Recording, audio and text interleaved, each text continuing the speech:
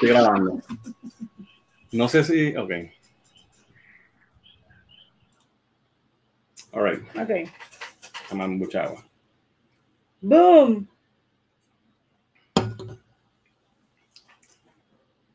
Voy. Hola a todos, bienvenidos nuevamente a Cultura Geek. Yo soy Fernando. Y yo soy Diani. Y hoy tenemos un episodio especial porque tenemos unos amigos invitados. Y para empezar rápidamente, tenemos por aquí de la página Butaca del Medio a Daniel. Saludos, Daniel. Mi gente, ¿cómo está? ¿Todo bien? Todo bien, todo bien. Y también tenemos de invitada a Vanesti de Cultura Secuencial. Saludos, corillos, también. Todo bien. Entonces, ustedes se preguntarán por qué tenemos dos invitados aquí hoy y de qué vamos a hablar. Pues el tema de hoy es algo que no es usual para nosotros, porque nosotros siempre hablamos de cosas geek. Pero en esta cuarentena, donde todo el mundo ha visto ya cuánta cosa sale en Netflix y todas las series turcas y todo, ¿verdad? Pues vimos la serie nueva que salió ahora en mayo, Hollywood, y pues decidimos, ¿verdad?, hablar con algunos de nuestras amistades en el mundo, ¿verdad?, de los que creamos contenido para las redes, de este tema que no necesariamente es lo que nosotros hablamos. Quizás, por ejemplo, alguien como Daniel, que cubre más cine, y Vanesti en Cultura Secuencial, que ellos cubren otras cosas que no necesariamente es lo que nosotros cubrimos, pues para tener esa conversación con ellos. Así que vamos a hablar de Hollywood. Hollywood es una serie, es una miniserie, ¿verdad? No va a tener un segundo season ni nada. No, una miniserie, exacto. Que salió en Netflix y trata sobre en los años 40 y pico, 50 y pico, sí, cómo era el sistema de los estudios en Hollywood, y trata, ¿verdad?, sigue a estos personajes que son actores que quieren triunfar y gente que trabaja en los estudios, y nos cuenta una historia bien peculiar. Así que para empezar, lo primero que quiero comentar con ustedes es qué les pareció la serie, si les gustó. Un poquito ver cada uno. Daniel, empieza tú. ¿Qué te pareció la serie de Hollywood? Mira, a mí me gustó la serie. Es una miniserie, se siente, en todo momento se siente que es una miniserie, que tiene un principio, tiene un final. No se siente que la van a extender a algo más, y yo creo que eso es parte del encanto en una industria donde cada serie que sale lo que están es enfocados en sacarle 4, 3 o 2 seasons. Me gusta cómo cogen un concepto y mira, vamos a contarlo en 7 episodios y se acabó. A mí me gustó. Es como les dije antes de empezar a grabar, es cursi, es exageradamente fantasiosa, porque obviamente hay algo que vamos a tocar más adelante. Hay muchos conflictos que se resuelven en un abrir y cerrar de ojos, pero fuera de eso yo encuentro que es una historia de alcanzar tu sueño, una historia de superación bastante chévere, y obviamente en la cuarentena tú le subes 25 puntos a cada cosa porque no estás viendo más nada, ¿entiendes? Cierto. Pero a mí me gustó, de verdad, a mí me gustó la serie. En mi caso, yo no soy la más fan de Ryan Murphy, que es el creador de la serie. Y como que yo vi que había mucho hype en las redes sociales y mucha gente hablando súper bien de la serie, pero con todo y eso yo dije, no la voy a ver ahora. Hasta que el Watcher me dijo, mira, es que vamos a grabar del episodio. Y no tuve otro remedio que ver la serie. A mí cosas de Ryan Murphy como lo que fue la serie de Versace, no sé si la han visto. No, sí, yo la vi. Glee me gustó, pero también él ha sacado series como American Horror Story, que le han estirado el chicle, que ya, pues las primeras 3 temporadas eran sólidas, pero ahora no. Series como Scream Queens, que ya pues nunca me gustaron. Sí. Pero yo empecé a ver la serie, vi los primeros 3 episodios, yo dije, está buena, pero no entiendo el hype. Cuando se va desarrollando, que para mí el pick de la serie es entre episodio 4 y 5, para mí, como que de la manera en que estaba viendo la serie, cambió completamente y me la disfruté después de eso. Pero sí, como que en mi caso me tomó tiempo como que estar completamente interesada, pero tan pronto tocó esos botones que yo necesitaba, ya después de eso era un mensaje importante que en verdad me gustó. Muy bien. Yo estoy más o menos ahí como Vanesti, porque a mí yo dije como que de momento, como, ¿qué es lo que estoy viendo? Y después como que cuando empezó la trama full, ahí fue que yo dije, esto está bueno, vamos a seguir viéndola. Y como te pasó a ti, al final yo dije, como contra, sí, esto está bueno, me gusta. Y al final pues obviamente también me gustó. Pienso que pudo haber tocado otras cosas, pero lo que tocó la serie es algo bien natural, es lo que está, o sea, es como lo que está pasando ahora también. O sea, sí, es en el pasado, pero es bien con temas que existen, ¿no? Exacto. Algo interesante que es como si el movimiento del Me Too lo hubiésemos empezado hace 60 años atrás. Y ese punto de reimaginar la historia a mí me pareció fascinante. Concuerdo con Vanessa en el cuanto yo no soy tan fan de American Horror Story, nunca en mi vida vi Glee. Hermano, cuando hay una serie que ya yo veo que tiene 10 y 11 temporadas, yo la descarto automáticamente de mi vida. O sea, no hay break de que yo la voy a empezar en algún momento.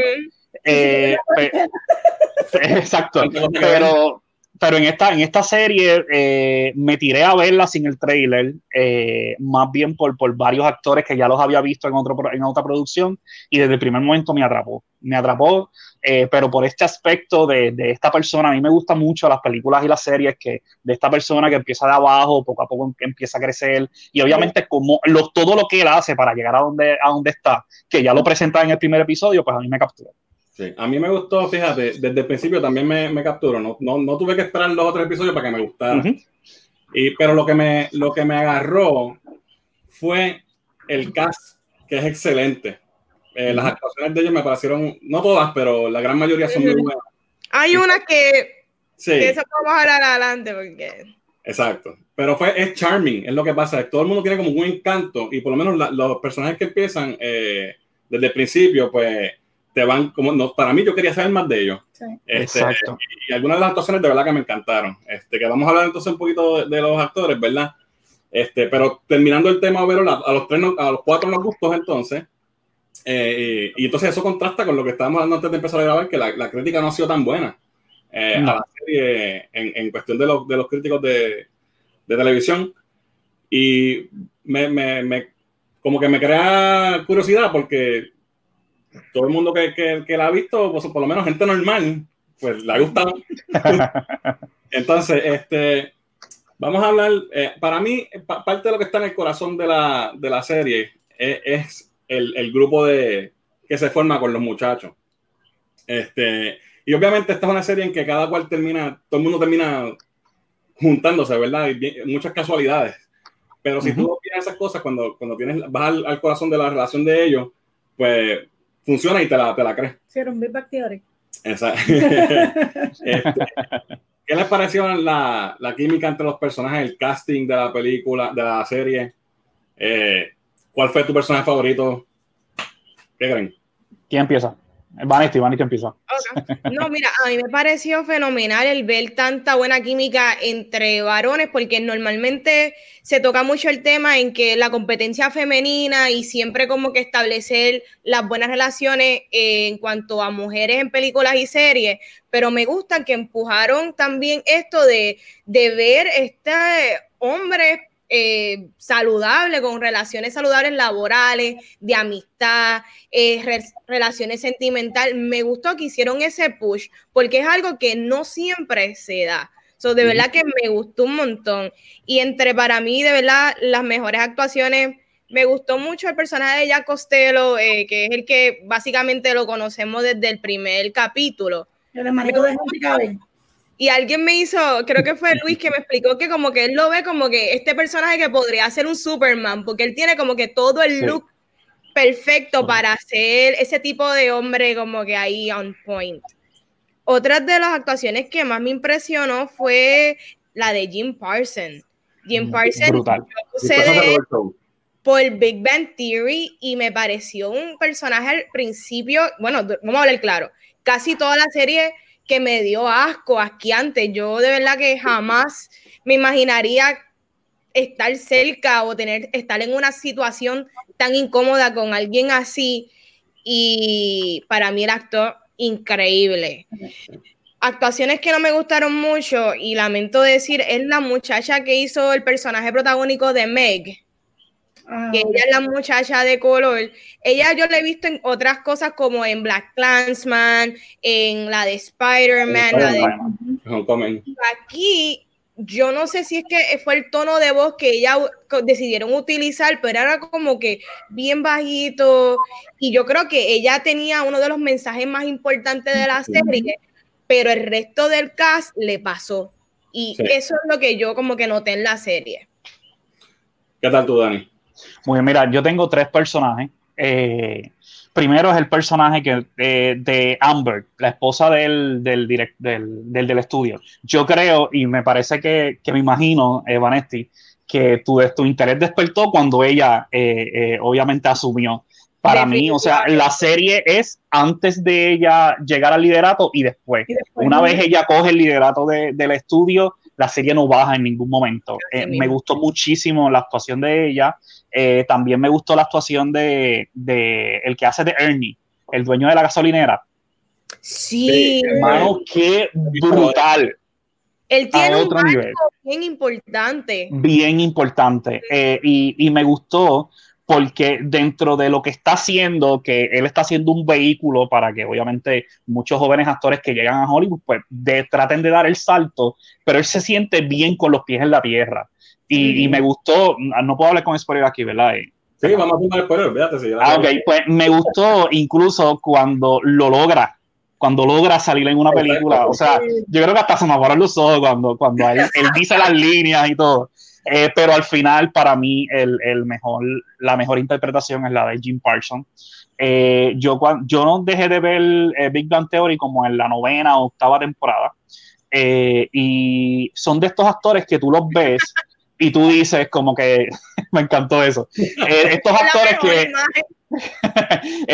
que tú los ves y tú dices, esta gente no se va a poder sacar nunca un personaje como el de Sheldon Cooper, mano. En los primeros 5 minutos del personaje ya tú dices, ok, este no es Sheldon. Me gustó porque es una representación del cine obviamente del cine de los 40, de los 50, pero bien apegado a lo que es Harvey Weinstein, el que cogieron preso y todo eso. Incluso una de las cosas, yo tuve un debate con una amiga sobre eso, porque ella me estaba diciendo, no, me gustó el final, y yo dije, de alguna forma yo sentí que la serie lo perdonó. No sé si ustedes se sienten así. Al final, cuando él dice, mira, yo tengo esta visión, pues mira, vamos a perdonarte lo que tú hiciste en un pasado, y tuve un debate interesante con una de mis mejores amigas sobre eso, pero con todo y eso es lo mejor. O sea, el personaje de Henry, ¿cuál es el apellido? Henry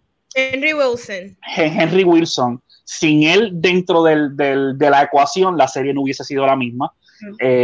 No tan solo era sádico, era asqueroso, también era uno de los personajes que más le aportaba el alivio cómico a la serie. O sea, es bien difícil tú lograr ser así de repugnante y aún así volverte un personaje importante. Y yo creo que, como dije en mi página, yo creo que lo vamos a ver quizás nominado en algún premio como actor de reparto en la serie, porque de verdad es lo mejor. Me encantó. Seguro. Estoy de acuerdo con Jim Parsons. Como tú dices, el typecasting que él pudo haber tenido por 10 años, o ¿cuántos? 10, 11 años de Sheldon. Y creo que fueron 12, algo así, sí. Yo no vi a Sheldon en ningún momento en la serie. Yo vi a ese tipo, y era una persona, como ustedes dicen, súper asqueante. Sí, una persona gross. Pero lo más brutal es que eso es real, y el personaje de él es una persona que existió en la vida real. Él está siendo una persona real, igual que Rock Hudson fue un actor real, y la relación entre ellos era así. Que hay varios actores varios personajes en la serie que son reales, y algunos de ellos pues le cambian algunas cosas, pero está basado en estos personajes. Y el casting, a mí, mira las caras, o sea, el casting está espectacular. Sí. Definitivo. Pero él de verdad que se votó. A mí personalmente, los personajes que más me gustaron fue Avis, que es la señora. Esa señora, de verdad, ella es actriz, yo no la he visto en nada. Nunca la he visto. No, mano, nunca la he visto. Broadway. Déjame buscar aquí. Estoy buscando aquí a ver. Yo vi una escena que ella dice, que ella como que da a entender que si ella no hace las cosas, nadie las hace bien. Y yo dije, Dios mío, esta es mami.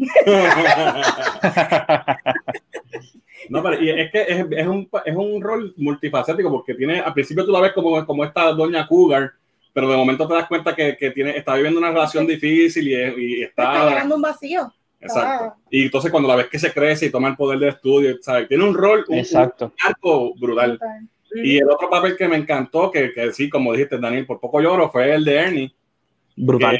El tipo es tan charming que, ¿sabes? El tipo es tipo super cool, pero como tú dices, tiene los pies en la tierra y está siempre ¿sabes? Al margen de todo. So, le quedó brutal. Y entonces, obviamente, Jim Parsons me gustó mucho también. Mira, es tan cool que es un pin y todos vuelven donde él. Exacto. Y también es real. También es basado en un personaje de la vida real. Es un personaje, exacto, sí. Así que, en cuestión de casting, estoy de acuerdo con Manetti, la muchacha de ¿cómo se llama ella? La trigueñita. La que hizo de la protagonista de la película que crearon. Camille Washington, el personaje. Debió haber sido un poco más vulnerable o algo que se viera más afectada. No le vi que sacara como que mucha emoción. No, porque incluso cuando ella está haciéndolo, cuando la llaman que va para escena, ella está bien emocionada y va a ser de un maid. Y entonces ella no se sintió, sí se sintió mal, pero no se sintió indignada, no fue como que una cosa, tú sabes, que lo querían pintar como que ella estaba indignada, pero no se le notaba. Era, ¿sabes? Otro actor que me gustó mucho el papel fue el que hacía de Dick, el productor. Sí. Buenísimo. Este tipo, de verdad. Buenísimo. De las mejores actuaciones de la serie para mí fue él. Sí. Definitivamente. Tiene escenas donde tú lo ves molesto, tiene escenas donde lo ves resignado, tiene escenas donde lo ves vulnerable, ¿sabes? Un range brutal. Que también me encantó mucho. Nunca lo había visto en nada. Tremendo actor. Me gustó mucho. Y el personaje de él tiene un arco desde el principio hasta el fin. Sí. Fíjate, el único actor que para mí, además de la muchacha que hablamos, que no me gustó mucho, fue el que hacía de Archie. Archie era. El escritor. El escritor. El papel estuvo bien, pero la actuación de él muchas veces como que no me la creía. Yo la sentí como que muy forzada. Sí. A mí no me gustó a Rock Hudson. A mí no me gustó como ese chamaco estuvo. A mí él me hizo reír. No, mano. No sé. No, siento que no le dieron una buena explicación de cómo debía actuar con ese. No sé. Yo lo sentí como bien. Cada vez que él salía, como que. No me gustó ese. Y no es el personaje. Es que no me gustó el trabajo del actor. Y contrario a Camille Washington, sí me gustó el personaje de Claire, que es la chamaca que sale en Ready or Not, la rubia. Sí, me gustó muchísimo. Tamara Weaving. Tamara de Hugo Weaving. Oh, ¿en serio? Sí. No sabía. ¿De verdad? Sí. Wow. De Hugo Weaving. Descubriendo esto ahora mismo. Brutal, no sabía. Sí. Ahora veo el parentesco. Sí. ahora lo veo. Sí, al principio pero está súper bien, a mí me sorprendió. Sí, yo estuve un par de veces como que esa yo la he visto y me pasó con la muchacha de Camille. ¿Quién será? Tuve que buscarlo porque no podía. Después yo le digo, ay, esta no es la de Ready or Not. Esa es. Ready or Not, exacto. Mira, ¿y qué ustedes opinan? Y sorry por desviarme del tema. ¿Qué ustedes opinan del final? ¿Cómo, o sea, cómo trabajaron el tema racial, el tema del machismo? ¿Cómo ustedes creen que, o sea, se sintieron satisfechos por la forma en la que lo trabajaron? Obviamente considerando que es una miniserie. Pero yo creo que cuando lo publiqué en Butaca, creo que el debate más grande fue ese, que leí en los comentarios, que hay gente que dice, no, fue muy fantasioso, fue una estupidez, o hay gente, y también está el extremo de decirle, mira, mano, es un what if, ¿me entiendes? ¿En qué lado ustedes están? Yo pienso que a lo mejor ese tema no se tocó como que muy de esto, porque ese tema también es demasiado como que bien sensitivo, no porque, y más bien por los negros, ¿ves? Porque ese tema es un poquito más sensitivo, porque si te fijas, sí tocaron el tema racial por la asiática, pero no fue tan definido como el otro. Pero también tocaron con los negros porque el escritor era negro y no daban bien. Pero cuando lo disiparon en el final, por ejemplo, que ella va a recoger, se sienta en la silla, en la primera fila, pues yo pienso que no hubo, ¿sabes?, un altercado, ¿me entiendes? Simplemente fue una palabrería y ya.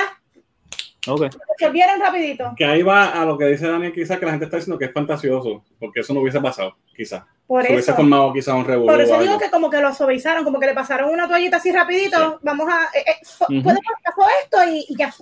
Yo tengo varias cosas que hablar de eso, pero que primero quiero escuchar a Vanessa primero para yo entonces tirar la mía. No, yo creo que es lo mismo. Yo creo que la serie de por sí, el estilo que te la pintan es como que esta versión bien romantizada, que es bien glossy, todo se ve bien perfecto, todo se ve súper on point, súper sharp. Es como hojear una revista que así las hojas son bien bonitas. Y yo creo que, al igual que películas como lo que fueron Once Upon a Time in Hollywood, que es esta retoma de como dijo Daniel, de what if, o, ¿verdad? O la manera más bonita de lo que podría pasar, pues quizás el final parece como que pues todos lo rapeamos en este lazo bien bonito, pero eso no le quita que dentro de la serie pues toca temas no tan solo como lo que es el Me Too Movement, también lo de lo que es Oscar So White, la importancia de lo que es diversidad, porque una de las escenas más importantes es cuando estas personas, ganó la asiática, gana el muchacho de color como mejor escritor, es tú ver cómo las personas en las casas se identificaron con ver una persona que te representa ganando ese premio. Pero para mí eso fue para los pelos, porque cada vez que alguien me diga por qué, cuál es la importancia de castear, si la persona es, digamos que la persona es asiática y tú quieres castear a una persona blanca, ¿cuál es la importancia? Pues esa es la importancia, porque nosotros queremos vernos reflejados en la pantalla, es bien importante eso. Sí, como un Phoenix, es boricua. Exacto. La gente quiere poner la pelea y nosotros nos queremos que somos nosotros los que peleamos. Muchas veces Miguel también quiere que sea boricua. La gente que no, eso es porque no, usualmente pues no son minorías o no entienden lo que es estar en el lado acá desde tú verte reflejado, y eso, ese mensaje lo lleva bien. Mi opinión es, a mí me gustó, quiero recalcarlo, la serie me gustó y me la disfruté, pero sí tengo un sentimiento encontrado, como en tu público en Butaca, Daniel, que estás comentando que hubo mucha discrepancia entre la gente con eso, porque sí, la serie feel good, me gustan los personajes, me gustó que todo el mundo pues saliera feliz, que sí o qué, pero a la misma vez el final es demasiado feliz, todo el mundo se gana el Oscar, todo pasa bien, todo, es demasiado bonito. Entonces, al ser tan bonito y me estás tirando una pieza de periodo, me hubiese gustado que parte de mí me gusta porque qué bueno, los personajes con los que me encariñé triunfaron.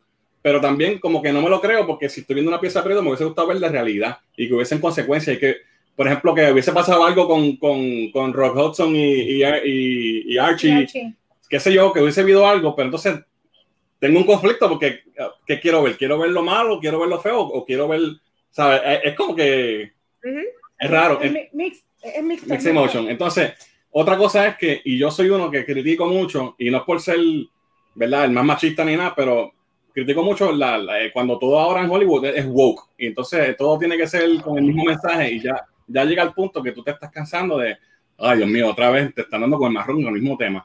En este caso no me molesta que sea woke, y es super woke, no me molesta para nada porque va de acuerdo con el tema, tiene que ver con lo que está pasando, te está mostrando una realidad, y te está mostrando como si esa realidad no fuera real, que valga la redundancia, cómo pudo haber pasado las cosas. ¿Qué tal si hubiésemos despertado antes? Si hubiésemos woke antes que ahora, que es que está pasando después de tantos años. En ese sentido, esa visión feliz, pues la entiendo y me gusta porque pues te lleva un mensaje, pero a la misma vez, como espectador que quiero ver algo, pues como que no me satisface porque todo el mundo feliz, entonces no me lo creo y me saca. No sé si les pasa a ustedes. Sí. Yo pienso que también mucha de la gente que consumen entretenimiento no, por ejemplo, yo soy como ustedes, como tú, que te gusta ver cosas un poquito más realistas, pero también yo creo que dado a cómo está la situación, ¿verdad?, de la sociedad y como está todo, maybe la gente quiere un escape, maybe la gente no quiere consumir un contenido que es más de lo terrible de lo que estoy pasando hoy día, y que pues ellos quieren ver esta versión bonita del mundo y cómo pudo haber sido. Eso es lo que yo pienso, que a la gente que quieren eso, pues les va a encantar. Pero si tú eres como nosotros, que nos gusta ver un poquito más real, pues vamos a estar mixed. Sí. Fíjate, yo voy a hacerles una comparación. Una película como La La Land, una película que cuando yo salí del cine, me acuerdo, fui en el Cine Metro, yo salí encantado, pero una de las razones por la que La La Land es una gran película es por el final. Si al final ellos se hubiesen quedado juntos, te dañaba por completo la película. Yo creo que quizás esta serie, si se hubiese ido por el lado de, mira, no vamos, los Oscars rechazaron por completo la película, pero abrió puertas. Exacto. Y al final vamos a poner la película de la película LGBT. Pues ahí tú dices, wow, ok, dentro de todo, todavía tú ves un prejuicio, pero ya hay gente produciendo películas con dos hombres protagonizando. Que yo creo que esa partecita también es interesante. Según lo que estabas comentando, me parece algo chévere y es algo que obviamente está implantando Netflix en casi todas sus series, es hay diversidad, personajes latinos, personajes LGBT, tanto blancos como negros, y eso pues lo quisieron proyectar acá, y a mí me gusta. Yo sé que hay mucha gente, no digo ustedes, sino otras personas, que no les gusta, ¿no? Que me están metiendo mucho gay, o me están metiendo mucha gente latina en la serie. Realmente eso es... Exacto, eso es lo que va a pasar. Netflix, o independientemente que uno diga, ok, Netflix está montando en ese barco, o realmente Netflix quiere ser diverso, eso enriquece la historia. ¿Me entiendes? Hay series donde yo no quiero ver 4 tipos blancos heterosexuales caminando y tratando una aventura. Yo quiero ver diversidad, ¿me entiendes? Y yo quiero ver, mira, dentro de todo, un tema racial en una que otra serie, un tema de cómo este muchacho no puede reflejar ni puede hablar de qué es lo que él siente, ya sea cualquier tipo de cosa, o una mujer que dentro de su industria la están rechazando. Eso a mí me gusta verlo en la serie. Sí, hay veces que se ve bien sobrecargado, pero hay series como Hollywood o hay series como Sex Education, que para mí es genial, que van por esa línea en la serie, incluso Atypical, que tocan estos temas un poco más serios y les funciona. Que yo creo que también en Hollywood les quedó bien. Sí. Ahora que dijiste eso, que estoy completamente de acuerdo con lo del final, que quizás si hubiese habido algo que no ganaron los premios todo el mundo, o que no todo el mundo saliera feliz. Míralo así, Rocky 1. Rocky pelea con Apollo Creed, da la pelea a su vida, pero pierde. Exacto. Y tú estás tan emocionado con la película al final cuando él llama a Adrian y le dice I love you, que a ti no te importa un carajo si él ganó o perdió. Eso es irrelevante. Exacto. Eso hubiese funcionado mejor y tuviese quedado como que más. A mí, esa parte cuando todo el mundo happy ending, pues como que. Pero también lo entiendo, porque ese happy ending que no tuvimos en la vida real, queremos verlo también. Y hay happy ending que también son, o sea, una película que también es parecida a Once Upon a Time, que también coge un evento histórico y lo revienta, o sea, lo reimagina, es Inglourious Basterds.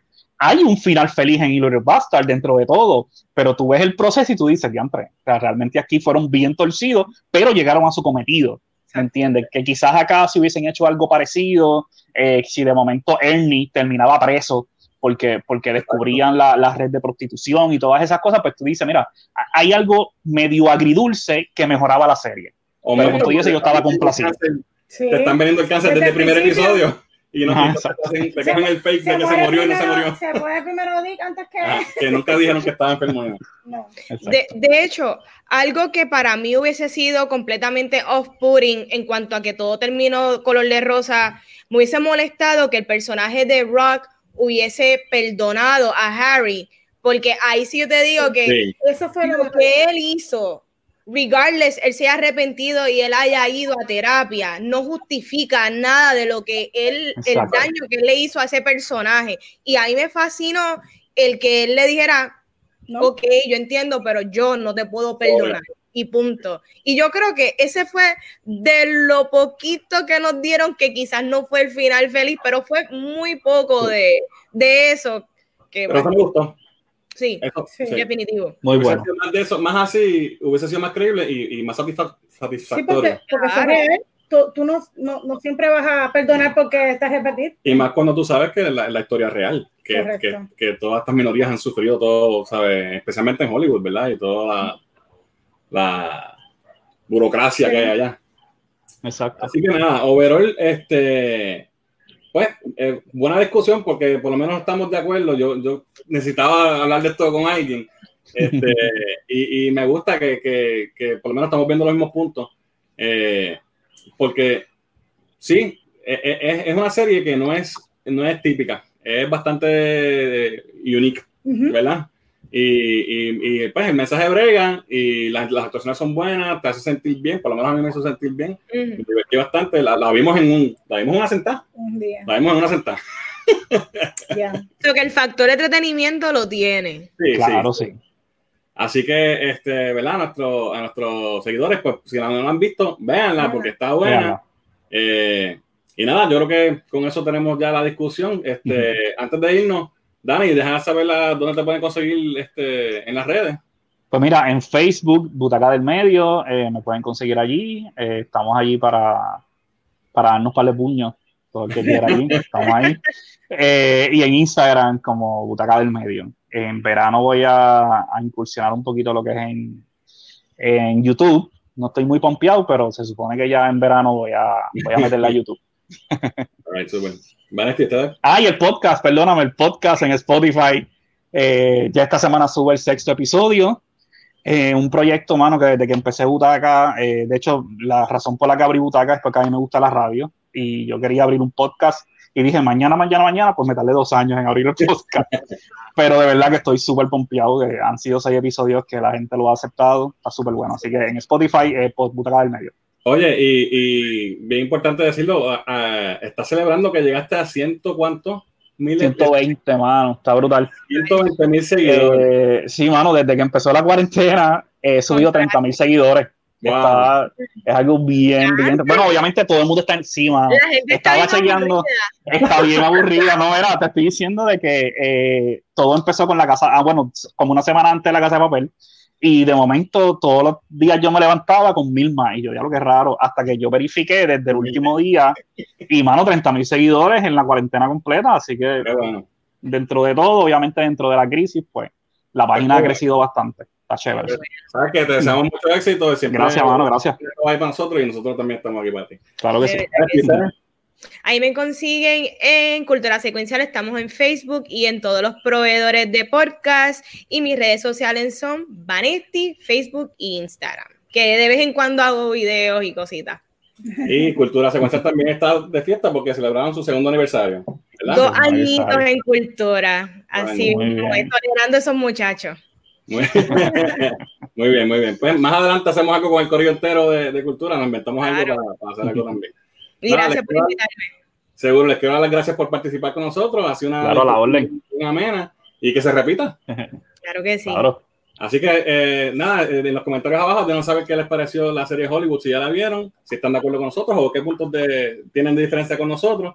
También recuerden que pueden seguirnos en nuestras redes sociales en Facebook, Twitter y en Instagram. Y no olviden escuchar nuestro podcast en todas las proveedores de podcast habidos y por haber. Así que esto ha sido todo por hoy. Yo soy Fernán. Yo soy Diani. Tenemos a Dani y a Vanesti. Gracias, mi gente. Nos vemos. Seguimos en la próxima. Y se acabó. Fuera.